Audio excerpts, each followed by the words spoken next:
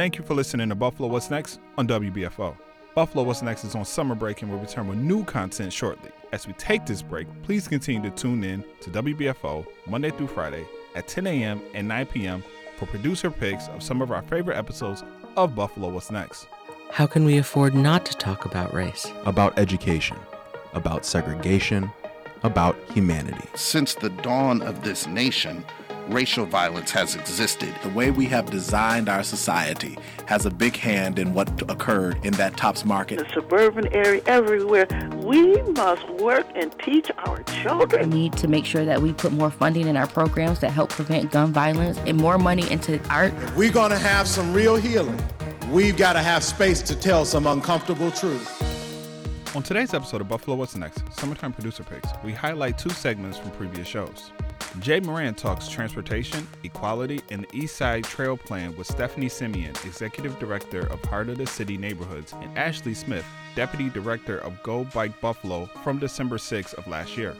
We continue with Jay Moran as he speaks with Teresa Watson and Sarah Frasier from Push Buffalo to discuss the reforms that would change the housing climate across all of Buffalo from December 14th of last year. First, Jay Moran with Stephanie Simeon from Heart of the City Neighborhoods and Ashley Smith from Go Bike Buffalo from December 6th of last year. And welcome back to Buffalo What's Next. Thanks very much for joining us this morning. Interested in the topic that we have coming up here. We're going to talk about a very significant grant that's coming to Buffalo. It's going to benefit the East Side in a very specific way. Let me introduce our guest. We have Stephanie Simeon. She is the Executive Director of Heart of the City Neighborhoods. Thanks, Stephanie, for being here. Thank you for having me. And also Ashley Smith, Go Bike Buffalo.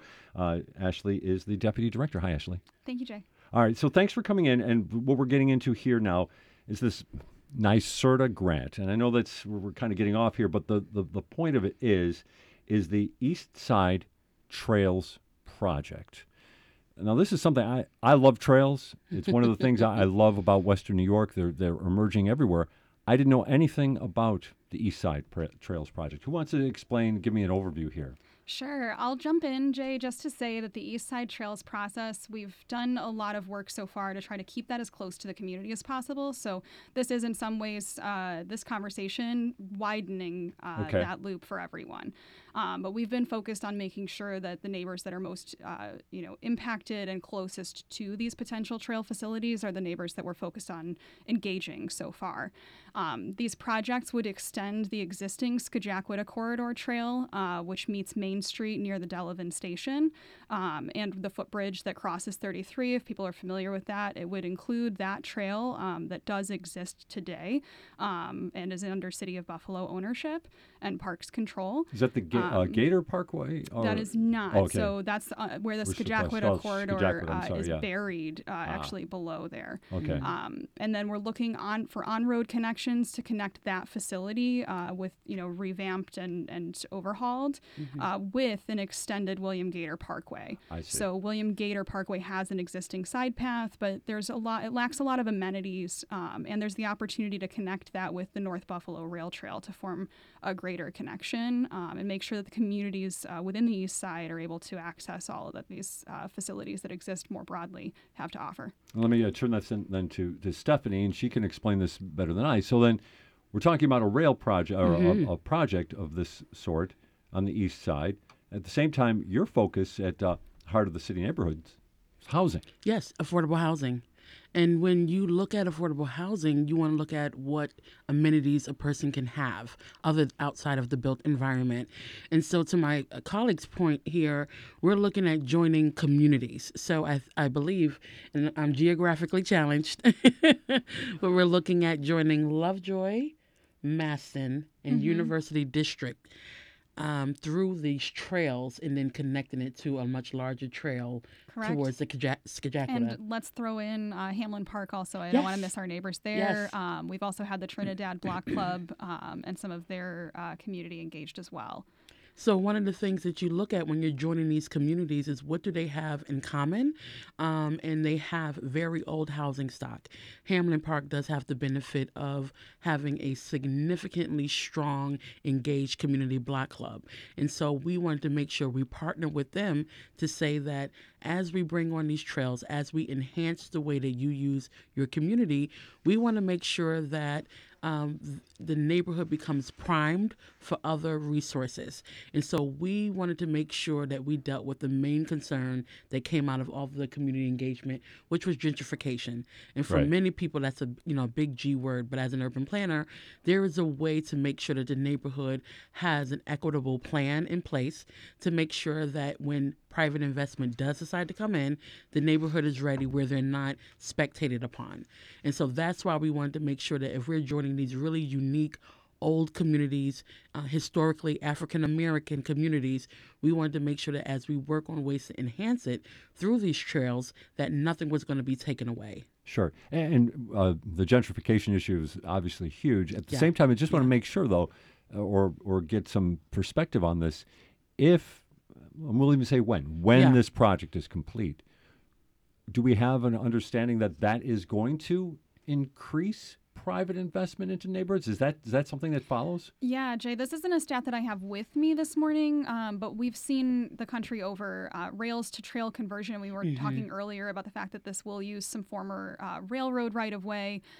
They are often a harbinger for an increase in property values, and it really makes sense when you think about the resource that these facilities can be for a community and a neighborhood.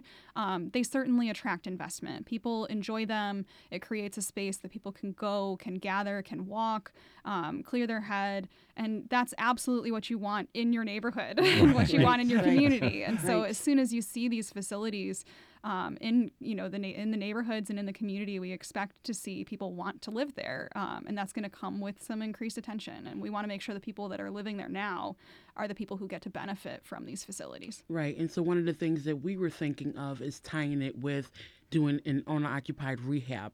So working with the folks that already own their homes in these neighborhoods that are in proximity to the trails, and then providing them with small grants to do the repairs. So that if a spectator would come by, they wouldn't say, well, let me just offer you $40,000 for your house that we consider to be in disrepair, and then someone is enticed by that. We're going to say, no, we're going to give you that money to do the roof, the windows, doors, whatever's needed so that you can maximize the life of that home that you're in, and then still be able to benefit from the equity that is going to be built from that rehab. I don't want to get off the topic too much, but since I have you here, that is an issue right now already in the east side of Buffalo. That people are coming. Will we buy houses for cash? It's all over. You can see the signs on every little thing, on the electric pole. It's like, we buy your house for cash. What we've done at Heart of the City, we've been able to make sure that we have a proactive approach. And the best approach was to support owner-occupied units with rehab assistance up to $40,000.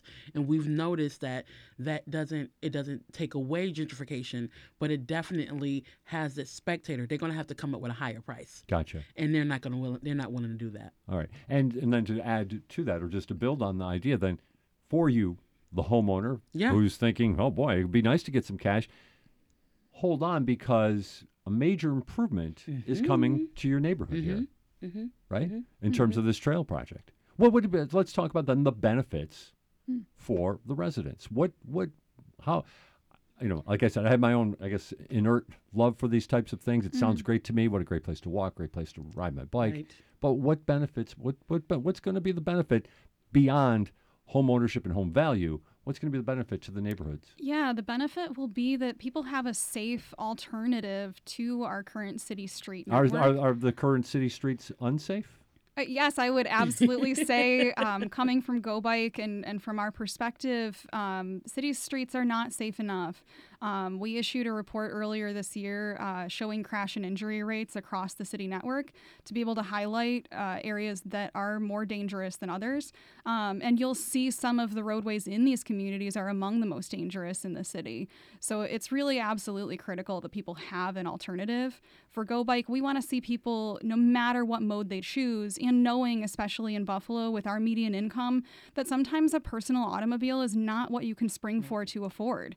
So we need to see transportation facilities and networks that can give people dignity no matter what mode they're choosing. So if you walk, if you take the bus, if you take your bike, and maybe you combine these in order to get where you need to go, these facilities, both legs of it connect with transit stations. The William Gator Parkway extension component of this would connect at LaSalle Station, which is also poised for some redevelopment currently. And so there's a lot of opportunities for what this could connect to there, what kinds of resources could be available on site, and just a short bike ride or walk away from most of these neighborhoods, and a safe one now with these facilities. And the Skajakwita leg connects again at Delavan in Maine, where that train station is as well. The Delavan route is a popular bus route. So the potential for interconnectivity here is also really critical, and a key component of where Go Bike and Heart of the City neighborhoods are partners on this going forward. Absolutely. And just as a little bit of a disclaimer, we should note that Ashley rode her bike in today on this rainy day. Yes, she did. Yes, it's really where I can share with people who are listening this morning. It's quite pleasant once you have the appropriate wear. The Dutch have a great saying, there's no bad weather, only bad clothing. So. Very nice, very nice. The warrior tradition tells the inspiring, heartbreaking, and largely untold story of Native Americans in the U.S. military. Why would Indigenous men and women put their lives on the line for the very government that took their homelands? A lot of people ask, why did you join the white man's war? This is our home. This has always been our home. And part of the commitment to protecting and defending your home led to military service. Hear stories of service and pain, of courage and fear in the warrior tradition, now streaming on YouTube. Are you looking for a rewarding career in public media? Visit WNED.org/careers to learn more about becoming a part of a talented team dedicated to making a difference in our communities. Employees at Buffalo Toronto Public Media enjoy a variety of outstanding benefits. We are located in downtown Buffalo, and we have free parking. We are focused on inclusivity and belonging. Come as you are and apply today. Visit WNED.org/careers. Take your favorite radio stream anywhere you go with the WBFO The Bridge app. Search the playlist for that great song you just heard. I don't care about you, it's Friday, I'm in love. Use the Talk to Us feature to tell us what you think about The Bridge, and press the red Join the Crew button to become a Patreon member to support college radio for adults. Find the WBFO The Bridge app wherever you get your apps. This is Buffalo What's Next, where we have conversations with the community about moving forward. To have your voice heard, press the Talk to Us button on the WBFO app, and we'll work to get your questions and comments on the air.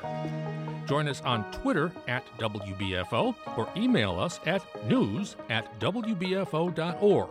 Together, we'll have the conversations that are needed. This is WBFO, your NPR station. We continue our conversation with Jay Moran with Stephanie Simeon and Ashley Smith from December 6th of last year.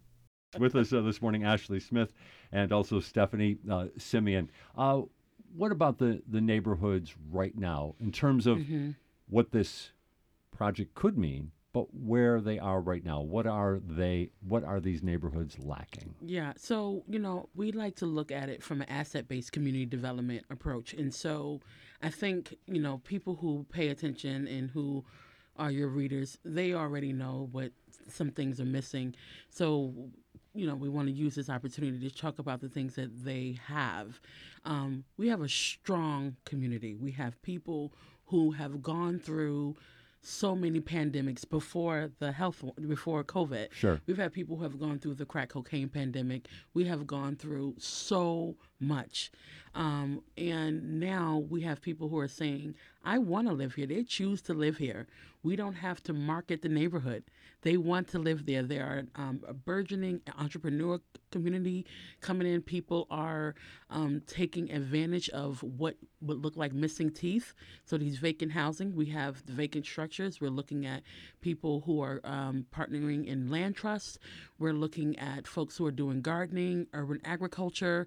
So there's a lot happening in the East Side, and so we just want to be able to use the resources that we've been able to come in, which is a very competitive grant, to just 10x the way people are living and the way people have experience the East Side, and help them with branding and help them say, no, you can do this and this is available. And we want to make sure that we prime the neighborhood for those kind of resources and do it, make sure that it's culturally appropriate as we do that.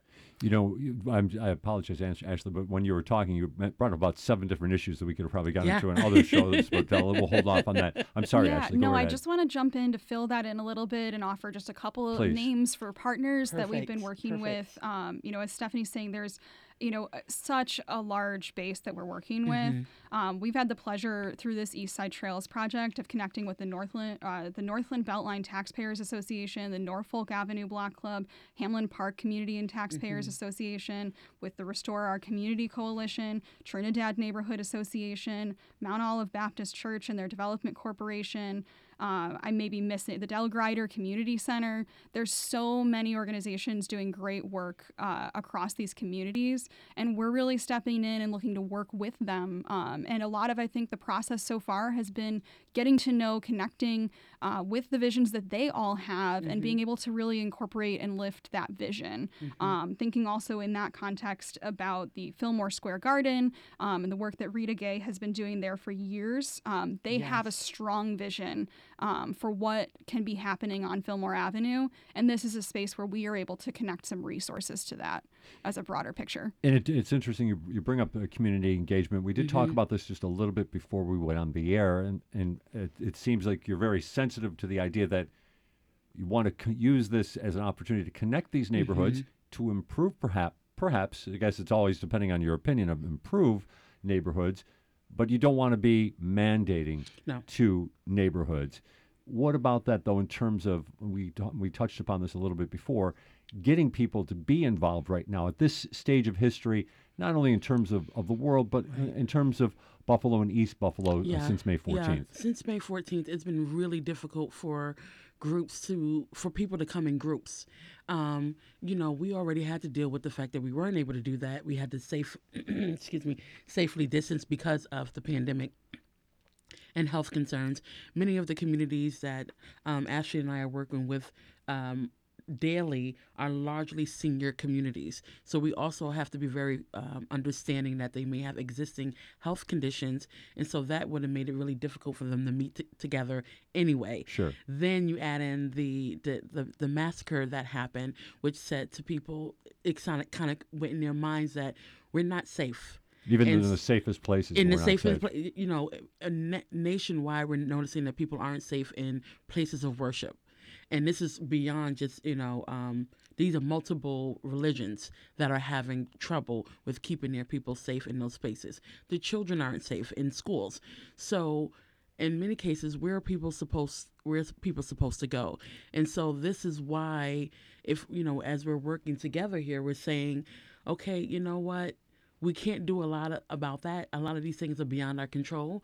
But if we can make your walk down the street safe, where we can deal with, we can't deal with, the distressed communities, the socioeconomic status that is known, nationwide for Buffalo, the poverty status. We can't do a lot about that.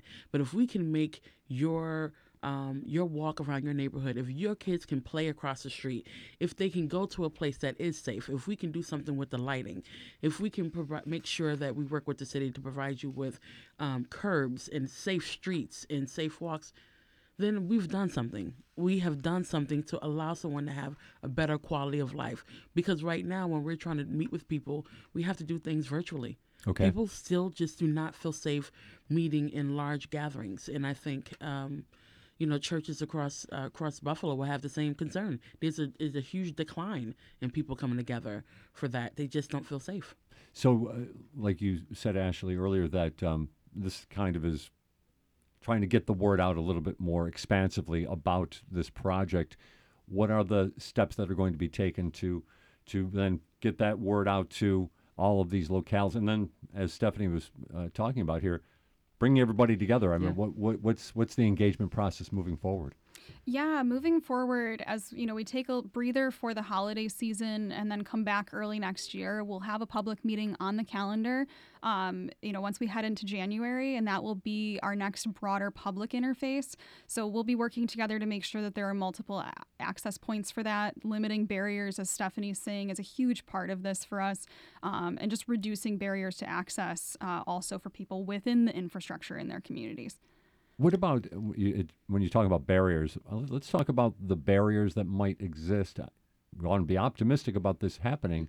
What are the barriers that could keep this from happening? Mm-hmm. What do we see in terms of opposition to these types of programs? Because from my perspective, just one man's opinion, looks great to me. Right. Yeah, I'll say with this NYSERDA Clean Neighborhoods Challenge award to LISC New York, this secures most of the funding that we need in order to complete these projects. So funding is typically a large barrier that you have to cross. And that's one that I'm really excited to say for this audience that we've crossed. What comes next is, as Stephanie's mentioned, making sure that we're addressing the concerns that are the most prevalent in the community, and making sure that we're meeting those needs first. Mm-hmm. So I would say that's a critical barrier for us to cross in implementing this project, is making sure that we have heard, loud and clear from the neighborhoods that are the most directly impacted, what they need to see in order for this to be a success. Because even if we have the funding to build them, if we can't build them to the neighborhood specifications, it's not a successful project. In terms of broader opposition to these projects, there are some that question whether or not this is the most important investment that we could make with these dollars. And to that, I would say, in response, the same things that I'd said so far, which is that this is a really critical transportation connection for Go Bike, for the vision that we see for the future, where people have more mobility options, have options for healthier lifestyles, and have options for less costly transportation choices. This kind of facility is absolutely critical. It's a critical component of building a network, and network is what has to happen for this to be realistic. And then another logistical hurdle that we will have to cross is right-of-way for this. Yeah. So some of it is former railroad corridor, but some of it we will have to acquire. And so that will be a challenge going forward. But again, the fact that we are resourced to be able to do this work makes that a hurdle that I'm sure that we will cross.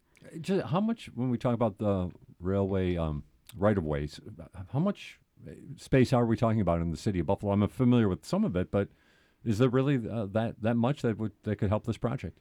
Yeah, so the East Side Trails project itself is about 3 miles total, including on and off-road connections. So we're only looking at, a couple of miles of right-of-way to assemble for this project. But this is just the start. There are plenty of other potential connections. I encourage listeners, if you're interested in trails projects, to, head over to gobikebuffalo.org and see more of what we're working on. We do expect to see what other linkages can be coming. Buffalo was built at a time, I mentioned earlier, with, we have sidewalks. We have a great, historic street grid to work from. We need to make it safer, and we need to slow traffic down.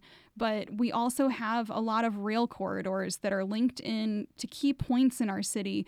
I don't know much about what's happening currently with Central Terminal, but that's another great example of, infrastructure that's there that can be reactivated and utilized. And so some of these former rail corridors can become, the new artery of our transportation system. Another example of our history could be our future here in Buffalo. Absolutely. Ashley Smith and Stephanie Simeon with us here for the next 10 minutes on What's Next Buffalo. Stephanie, what about when you talk to perhaps people that you deal with at your organization, when you talk about, throw this idea out there, and again, we're kind of at the beginning stages of making this all a reality, but what are some of the initial reactions to, we're going to have a pathway going through the east side? So one of the things I just want to add in, what Ashley beautifully said, is that when you talked about barrier, one of the barriers is the paradigm shift. There is a lot of research out there, and I'm pretty sure that it's, just from a typical Google search, you can see it, how people of color interact with green space. And there is some challenges around how people interact with or what they're giving access to. Okay. So when we talk of, when you look at, this is me with my housing hat on. Sure. When you look at what created red line communities, right? Historically, it wasn't, sort of a black issue. It was mostly certain Europeans that they considered they didn't want in their neighborhood, so they redlined those communities and created barriers for them to be able to be green line communities. When you look at, you separate Buffalo and you see how people are allowed to interact with space, with green space, it is a completely different when you look at like an MLK Park area as opposed to an Elmwood Village.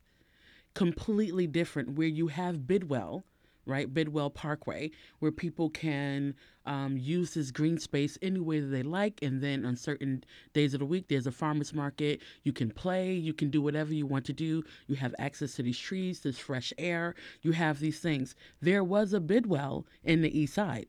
It was now the 33 Expressway.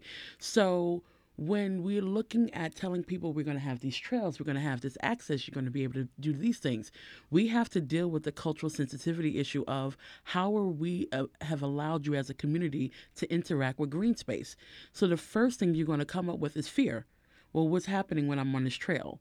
Right. Well, is somebody going to, is somebody out there, if is it not lit? What's going on? Is, what are these kind of things? And so you're going to, you have an already traumatized community now dealing with something where some people would say that would be lovely. I would take my kids for a walk. I would take my bike. For me, because I don't bike, I would take a nice walk or a light run or jog. But I also live near Delaware Park, right? So that would be a different experience from someone that lives on Bach Street, where there is, within a 5-mile radius, there is no green space. Right. So that idea of what do you do when you have a trailway, most folks are not going to know what to do. So how do people respond when they have a fear? It's just that they're going to push it away. They're going to say, we don't need this in our neighborhood. This is a bad idea. We don't want it. So we're going to come up with some community feedback just because we have a community that has said certain people, based on the zip codes that they are born in, are not allowed to have access to green space. So that's what we're going to have. What we're going to have to do as community-based organizations is then walk people through. So with Go Bike, we had an opportunity with the Delavan, the bike path by the Skajakwita. We just go out there with you. Mm-hmm. We're gonna walk there with you. We're gonna get on our bikes and we're gonna do that. And then when you come back, we're gonna feed you real good food.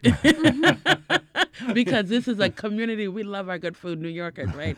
So we have to figure out ways to kind of baby steps people and say, sure. As you're anticipating that. Yes. Okay. We know for sure that is going to happen. And I also know, as from personal experience, even though I'm, originally from Brooklyn, New York, I didn't have as much exposure to the green space until I came to Buffalo, and I lived in this neighborhood where I'm down the block from the Buffalo Zoo and that kind of thing. It was very foreign to me to be in that space, and I didn't feel always welcome. That's why you don't hear people saying it. When you look at the pictures of people going to Central Park and these other places, they do not look like me. And so we have to tell people that is a right. That is a human right for you to have access to these things. And here's a great way for you to be able to access these things. And that's why we want to join these communities together through these trails. So there's a lot of work that's going to be happening behind the scenes, but we're going to walk the community through and say, we're going to do everything we can to use this as leverage. Because once we can tell people how to maximize the life in their community and improve their quality of life, other resources will come for the housing, for the access to healthy foods, for better education opportunities for our kids. It will happen. We just have to start in a place that is palpable to the larger funders. So, Ashley, you're going to reach out, you're going to get input from neighborhoods, but at the same time, as Stephanie just kind of alluded to, there's going to be baby steps. What are some of the things that you're going up as a person who's involved in policy? What are some of the benefits that you're going to be highlighting and trying to assure people that this is going to work out well for their neighborhoods? Sure. We mentioned before, this is all public health related for us. Go Bike is a public health-based organization. This provides an immediate opportunity to get people out walking more. The Surgeon General recommends 30 minutes of walking per day, and many of our trips are less than a mile. So a lot of our trips, if the infrastructure is supportive, can be walkable. And so the benefits, again, it relates to our health. It means that we will be healthier, happier, our mental wellness will improve. All of these have, direct relationship to having access to facilities like this, to having safer sidewalks, safer crossings. The business benefits of this come additionally. I come from a Main Streets program background and economic development. I've seen some of the recent work that the Jefferson Avenue Business Association is doing. There are plenty of other organizations, again, around the city that are waiting for the infrastructure to be there to be supportive. Stephanie mentioned redlining. We have a history of disinvestment in these communities. And again, not focusing on the deficits that are there. All of these organizations, businesses are ready and waiting for that investment. And when we see this investment come through, we see the infrastructure improved. The benefits are so much greater reaching than I can describe in some of those simple stats. We have less than 2 minutes remaining, but I want to get two pieces of information from you, Ashley, before I finish up with Stephanie.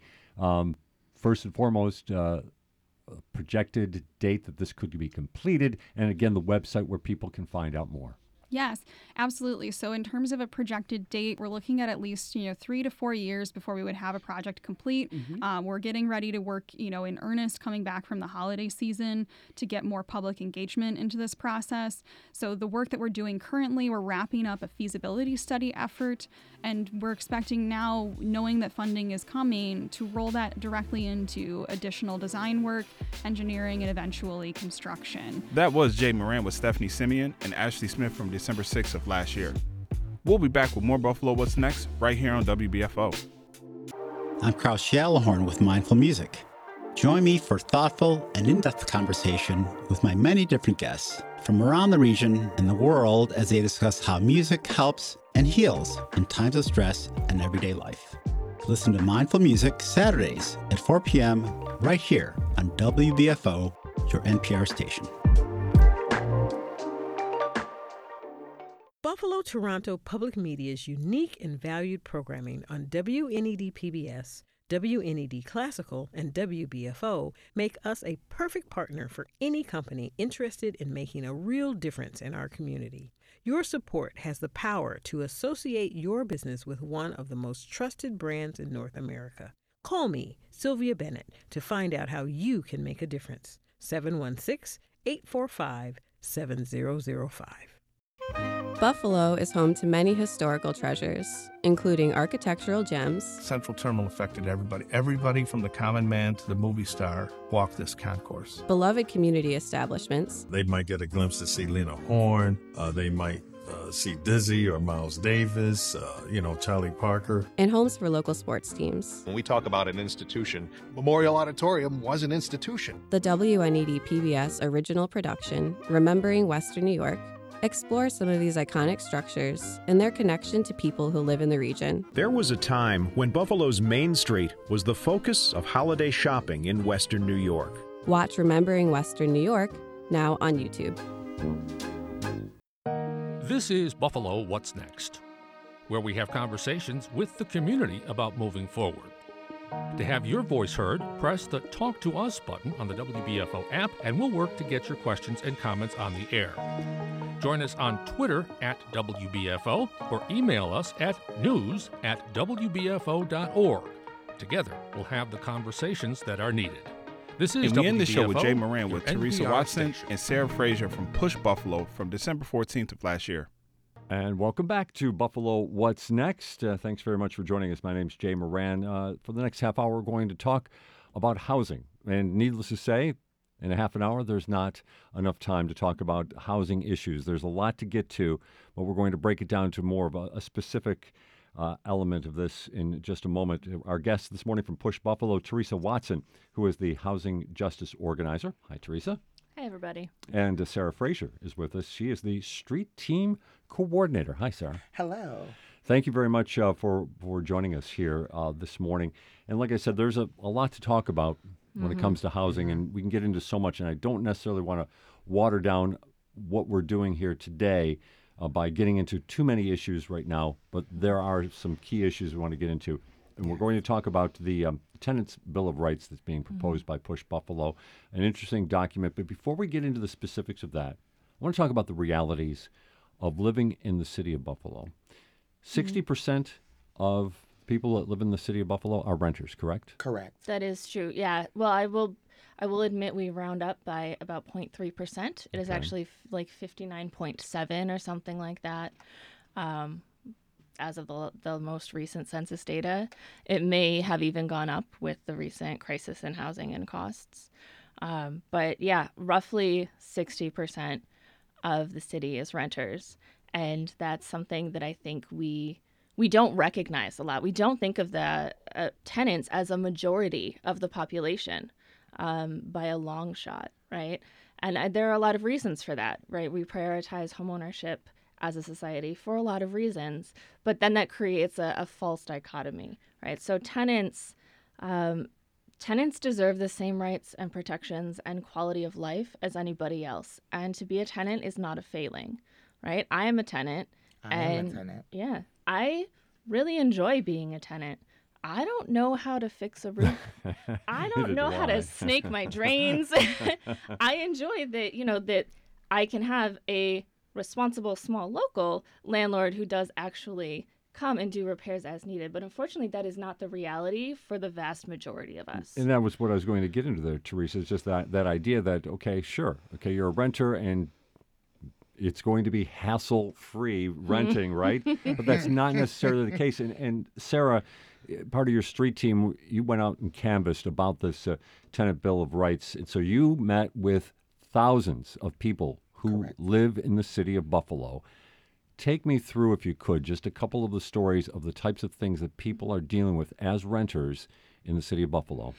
So we went over the course of the summer.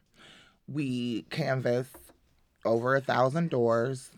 Thousands of doors. And some of the stories that we heard on the doors were the single mother of 3 children that is living in the lower apartment of a 2-family home. Okay. And the top porch is falling. You can literally see the beams and see where it's broken. She's afraid to let her children come outside and play on the porch. She lives on a very busy street, so there is no place for them to actually go down on the grass and play and things of that nature, so they're stuck in the house. Yeah, and you also told me that not only that, but as you're going onto the porch of many homes in the city of Buffalo, which are apartments in these cases, or flats, or whatever the case may be, some of those porches are dangerous. Unsafe, extremely unsafe.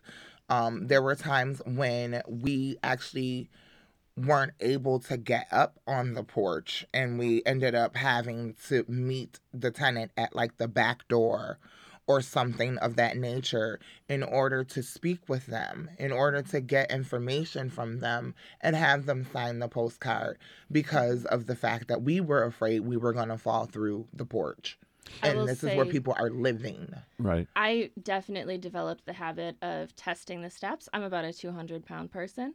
I would test the steps before I would go up if they looked a little suspicious. And I broke myself of the habit of using railings because none of the railings, maybe secured. not none, but very few are secure. And so I would touch the railing would move. I would feel unstable. Right. And so I don't use railings anymore. Right. So you're tiptoeing your way up through these porches to try to talk to people. You said, if I'm not mistaken, 1,200 people, when you were going out canvassing, you had these postcards, not necessarily just from the street team, but also from other events and things like that. 1,200 people responded to your with those postcards and sent them back to you? That's an astounding number of people who had issues, obviously, and they generated enough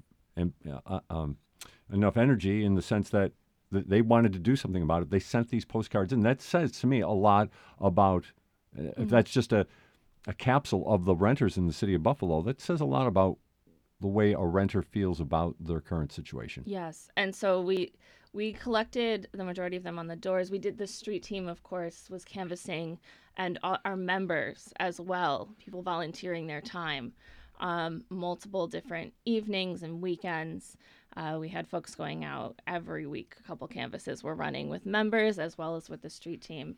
And we did collect over 1,200 signed postcards from across the city. And those were all tenants, some landlord, or some, excuse me, not landlords, but some smaller homeowners. Especially, we would hear from folks who would say, I own my home, but my daughter is in a horrible situation. Or my son he's couch surfing right now. He stays with me sometimes and sometimes with friends closer to his job because he's working, but he can't find anywhere he can afford. So we would, or sometimes you would talk to a homeowner who would say, you know, the people that live next door to me, they're great, but I know the person who owns it isn't keeping it up. And I'm getting rats in my house because that landlord won't take care of the property. Correct. And they would know that it wasn't the tenant's fault because those tenants had been there for 3 or 4 months and the problems had been going on for years. So this is something too that we would see very often, something we hear blamed on tenants as if it is their fault that the building itself has become infested through neglect. When a tenant, a renter, complains about the situation and gets in a dispute with the landlord or whatever the case may be, what is sometimes the response they get when they say, okay, you know, my plumbing's not working, I don't have running water, my pipes are contaminated? What is sometimes the response they get? At least you have somewhere to live. At least you have somewhere to live. At least you have a roof over your head. Whether the roof is falling through. A tacit threat of homelessness. Correct. And I think that it can be followed up by not just a tacit threat, but a genuine threat. So, take me through that. Take me through how that might work. If somebody, okay, I'm done dealing with this electric issue in my apartment. I'm not paying this rent. Yes. Or I'm going to take you to housing court or whatever the case may be. What sometimes happens beyond that? Yes. So I think whether or not a tenant is withholding rent, which is of course their legal right, but there are very specific ways that a tenant needs to do that. Sure. Many folks do not know that you need to have your money in escrow when you go to housing court, or you will not be respected by the housing court judge, frankly. Will they automatically dismiss your case? Yeah, they will functionally say that it looks like you just didn't feel like paying because you don't have the money here, so you were never willing to pay, so it must not be about the repairs. And that happens to far too many people. So I would really encourage folks. The Neighborhood Legal Services has several really great PDFs just up online that you can read on how to properly withhold your rent so that you protect yourself. I will say that is just like as an aside. Sure. But whether or not people are doing it in the quote unquote correct ways, because we know that when you're dealing with a long-standing issue, you're frustrated, you've been telling this landlord about it for maybe months and getting no response, then maybe you do withhold, maybe you don't. Either way, you are not actually protected as a tenant. Your ability to stay in your home is not guaranteed. So there's something called a 30 or a 60 or sometimes a 90-day notice. So in 2019, the laws changed and people, depending on how long they've been in their home, get slightly more time than just 30 days to be exited from their apartment.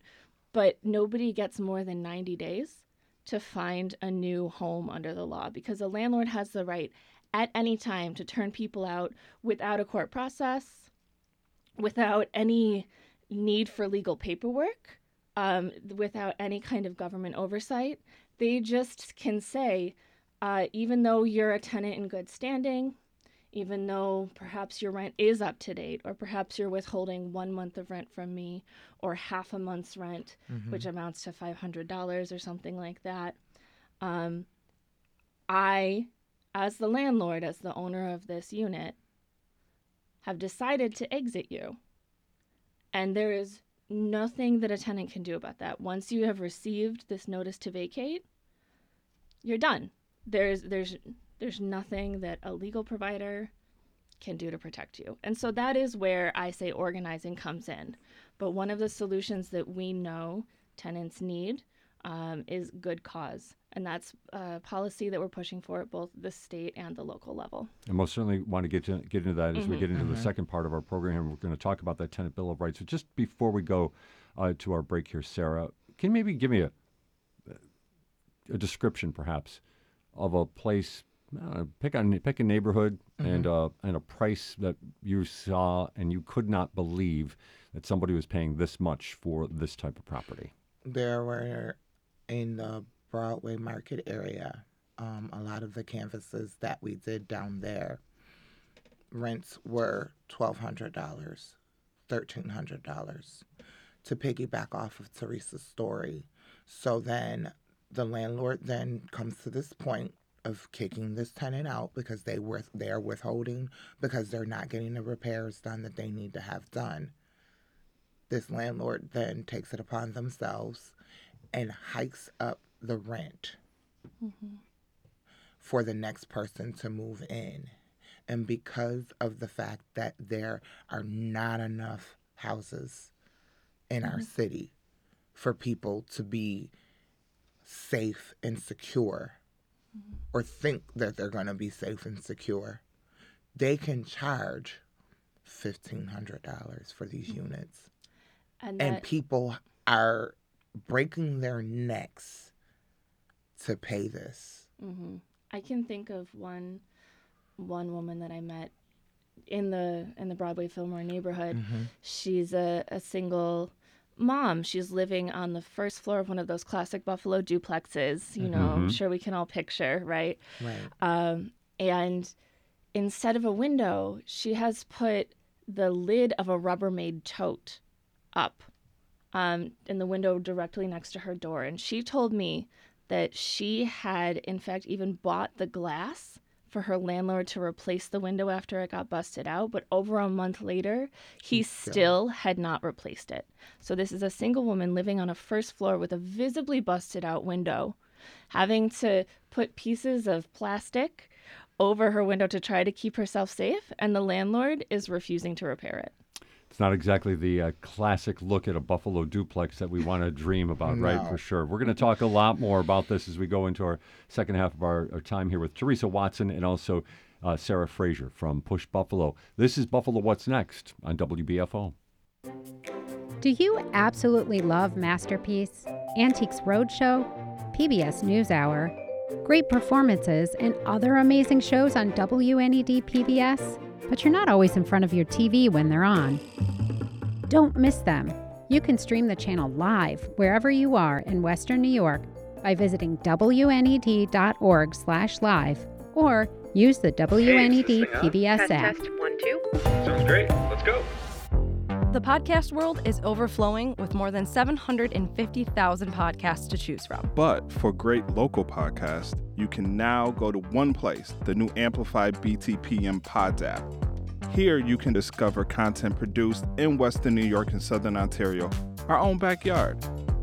With a wide variety of genres to choose from, there is something for everyone. Listen to the best independently produced podcasts in the region, anywhere, anytime. Download the free Amplify BTPM Pods app wherever you get your apps and begin exploring your local podcast community now. Robot peer pressure. I'm Bob Hirschon, and this is Science Update. Growing up, many of us were warned against succumbing to peer pressure from other kids. But as interactions with robots become more commonplace, could they influence our decisions as well? Ghent University researcher Tony Belpame and his team had children and adults answer extremely easy questions in the presence of cute humanoid robots.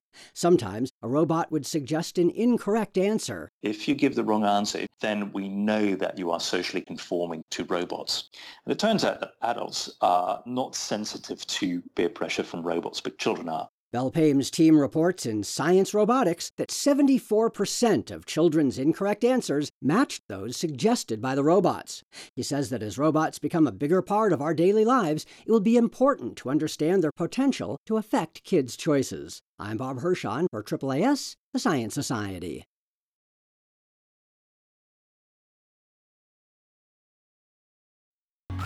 Our region is home to some of the finest communities in the world. Explore them through the Our Town series produced by WNED PBS, but captured by community members on the Buffalo Toronto Public Media YouTube channel today. This is Buffalo What's Next, where we have conversations with the community about moving forward. To have your voice heard, press the Talk to Us button on the WBFO app, and we'll work to get your questions and comments on the air. Join us on Twitter at WBFO or email us at news@wbfo.org. Together, we'll have the conversations that are needed. This is WBFO, your NPR station.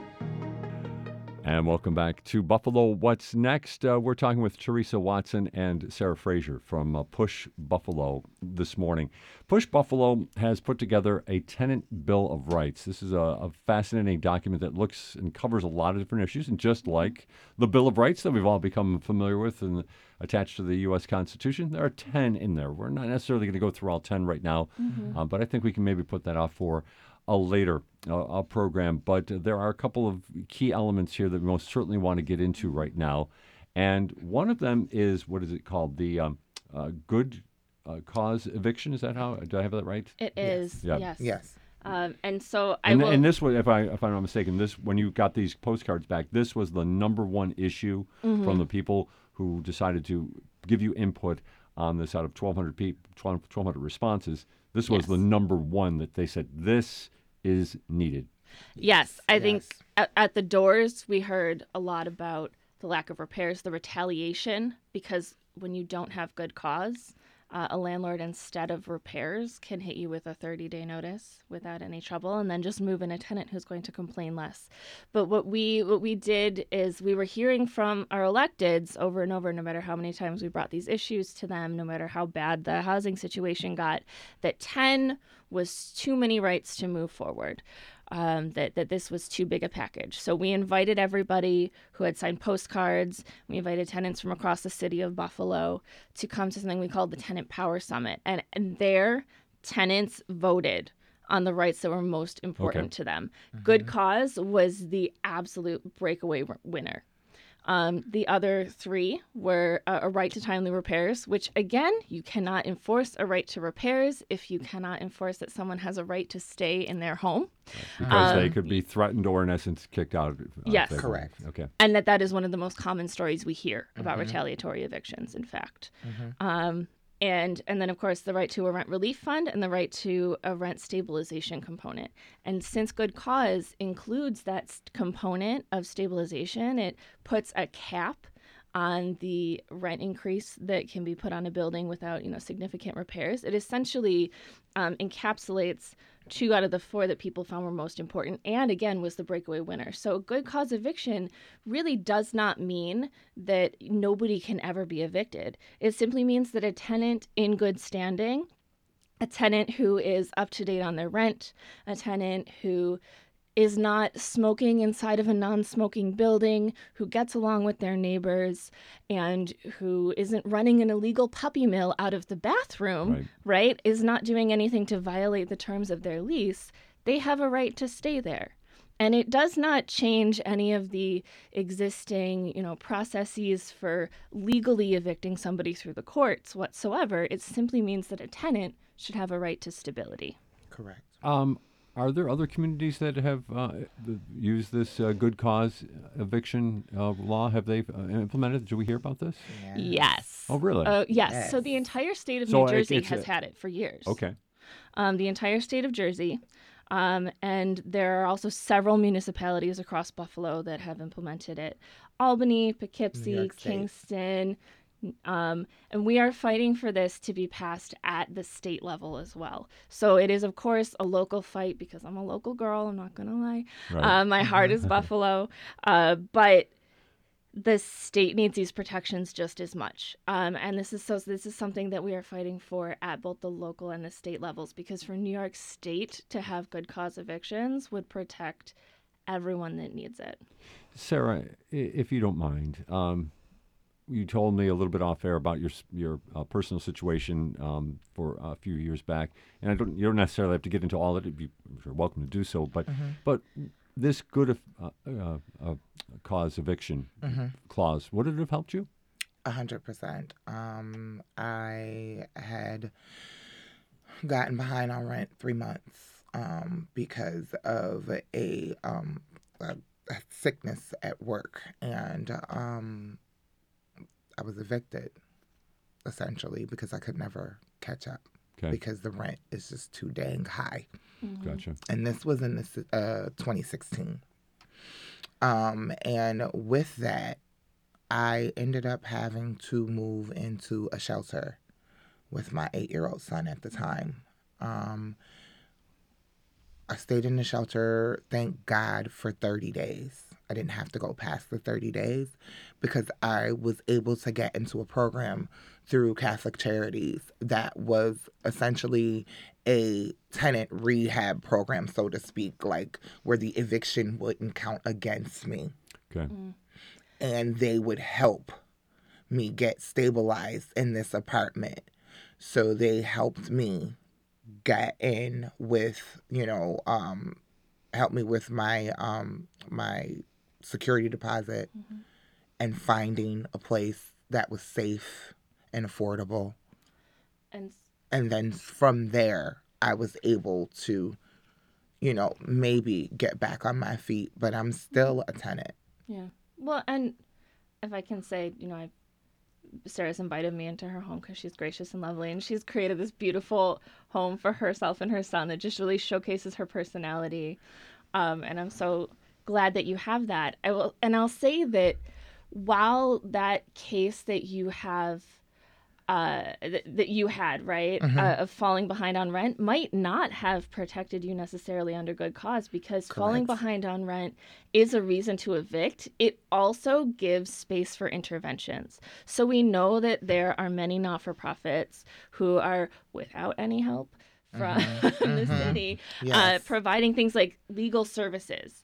And so sometimes people are evicted for several $100s, and all that they would need is a small loan or the chance to go before a judge and argue for a payment plan. Correct. And so people who are behind never get a chance to catch up if you're evicted. But if somebody is only behind 2 months rent and your rent is still reasonable, let's say, I don't know, $800, because that's reasonable now, that's $1,600. But if you put that at $300 a month for several months, you can be caught up, and you just need the chance to go before a judge and say, this is what I can do, right? And so, or the chance for a local not-for-profit to give that small loan, that small financial intervention in order to keep somebody stable in a home. And that is another point where we'll be able to create interventions and get landlords, frankly, their money. Right.